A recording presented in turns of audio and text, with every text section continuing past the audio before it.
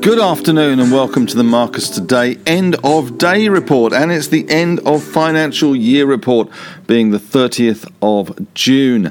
It is Wednesday. Well, the ASX 200 closed the day up a measly 12 points or 0.16%, 73.13, ending with a whimper, not a bang. For the half year, the ASX 200 is up around 11%, and for the financial year, it is up around 24% since last June 30th. So not a bad year for the ASX 200. We had a high today of 73.70 and a low of 73.07, and all that optimism seemed to evaporate as the day wore on, and a very sloppy close, only up 12 points at the death. The big bank basket slipping slightly to $180.05. Commonwealth Bank being the biggest faller and casualty in that sector today, down 0.6%. ANZ down 0.3%. Westpac down 0.2%. NABs eking out 11 cents of gains, up 0.42%. The All-Tech Index as well, slightly positive today, negative rather, down 0.2%. And Australian gold slipping to 23.37. There is no love lost at the moment for gold. Everyone's heading towards the digital crypto world, with Bitcoin steady at around 34,876, 10-year yield steady at 1.55, and the Australian dollar drifting slightly lower to 75.21. But in terms of bigger stories that are around today and bigger moves, we had the miners holding up quite well. BHP up 1.1%, Fortescue up 0.9%, and Rio closing up 1.3% as it declared force majeure at its Richards Bay Minerals project, which gave rise to an 11.7% rise today in Iluka. Richards Bay, of course, involved in those mineral sands, and taking out that Richards Bay project certainly will help prices of the underlying commodity for Iluka today. We saw IGO up 2.7% and South 32 up 1%, as we saw some base metal gains. Mineral Resources having a good day, up 4%. They're benefiting from not only iron ore prices, but also from lithium prices as well. We had that big bank basket pretty mixed. Macquarie Group was up 0.6%, and insurers we saw QBE up 0.2%.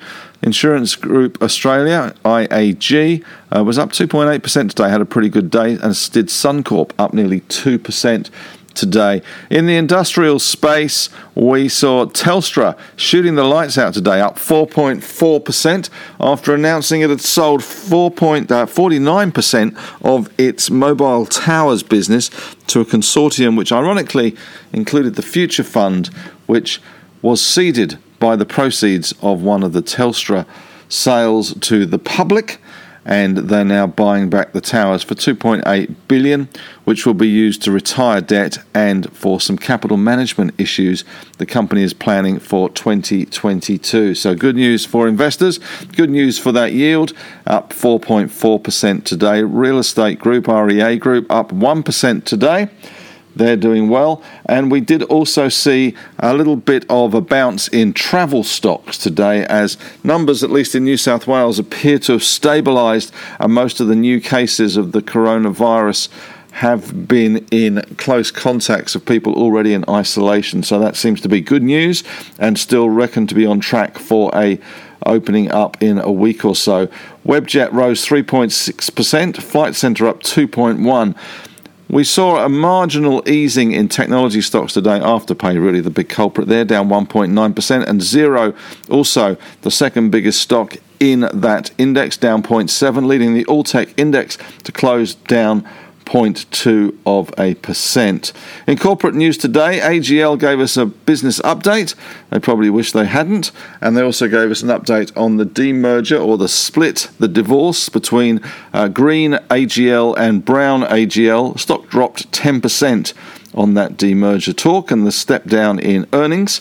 And we also saw a fall today in Nuix, which cannot seem to get a trick going at the moment. The stock fell nearly 13% today, with some insider trading allegations and that probe into some of the shenanigans that some employees and directors at Nuix were involved in or allegedly involved in. In economic news today, we have now 20.1 million cars registered in Australia and 23,000 electric vehicles were registered last year. That's up a massive 62%, but still 23,000. That's about how many Toyota Hiaces are registered in a month. 10-year yield steady at 1.55%, and Asian markets slightly positive. China up 0.6% as they continue to blow out the candles on their 100-year cake. But Japan, not a candle in sight there, and getting into a little bit of trouble over some comments about Taiwan, pretty much unchanged there.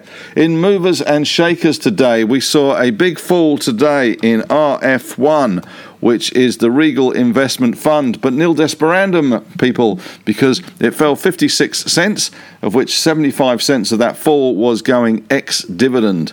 So very generous 75-cent dividend for RF1 shareholders. Record date tomorrow. AGL falling around 10%, as we said. Kogan also had a bit of a shocking day today.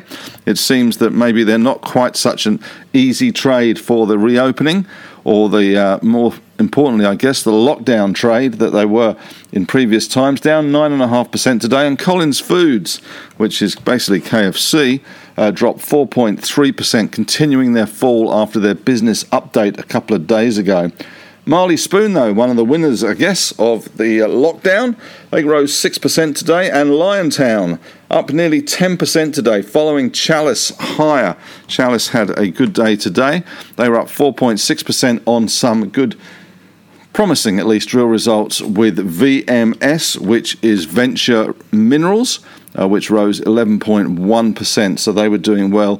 There is a joint venture between Venture and Chalice in a lookalike Julie Marr deposit, which they've had some promising signs from. Telstra, that 4.4% rise today after it sold the towers to the Future Fund. And Nick Scali, so far, so good, up 7% today. Maybe that's another winner from the lockdowns.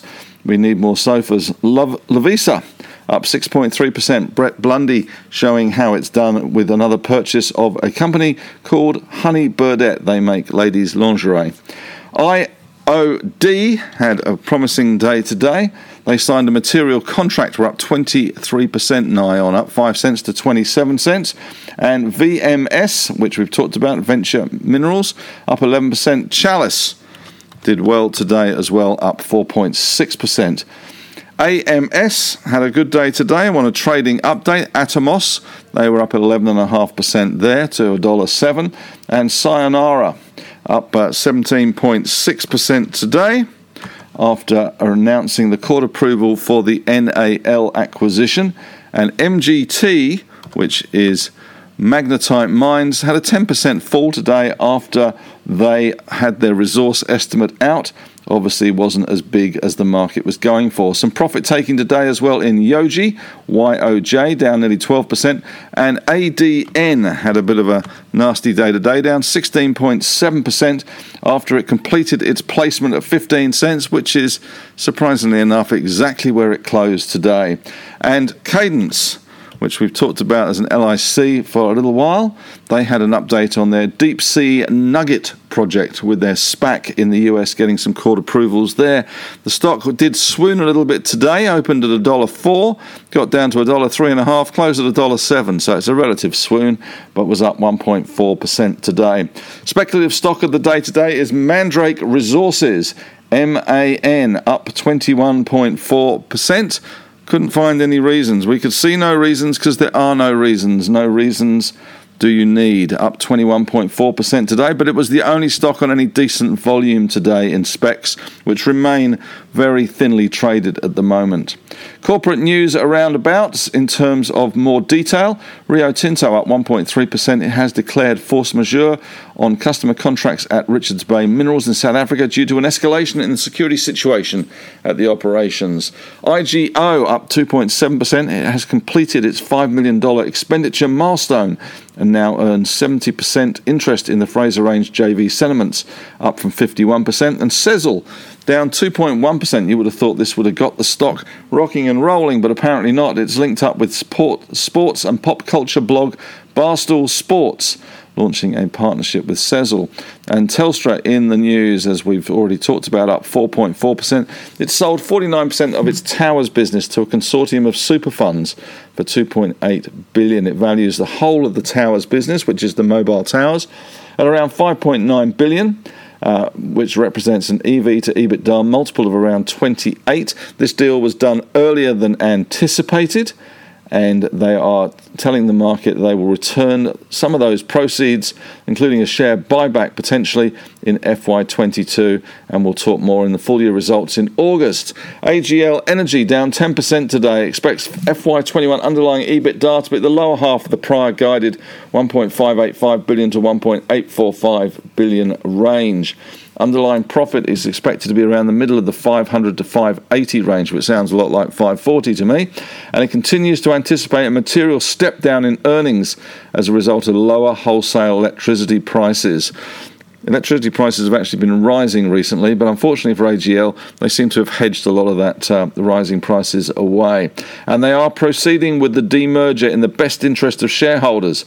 AGL Energy to become ACIL Energy, which is a baseload power producer focused on the redevelopment of its sites as low-carbon industrial energy hubs.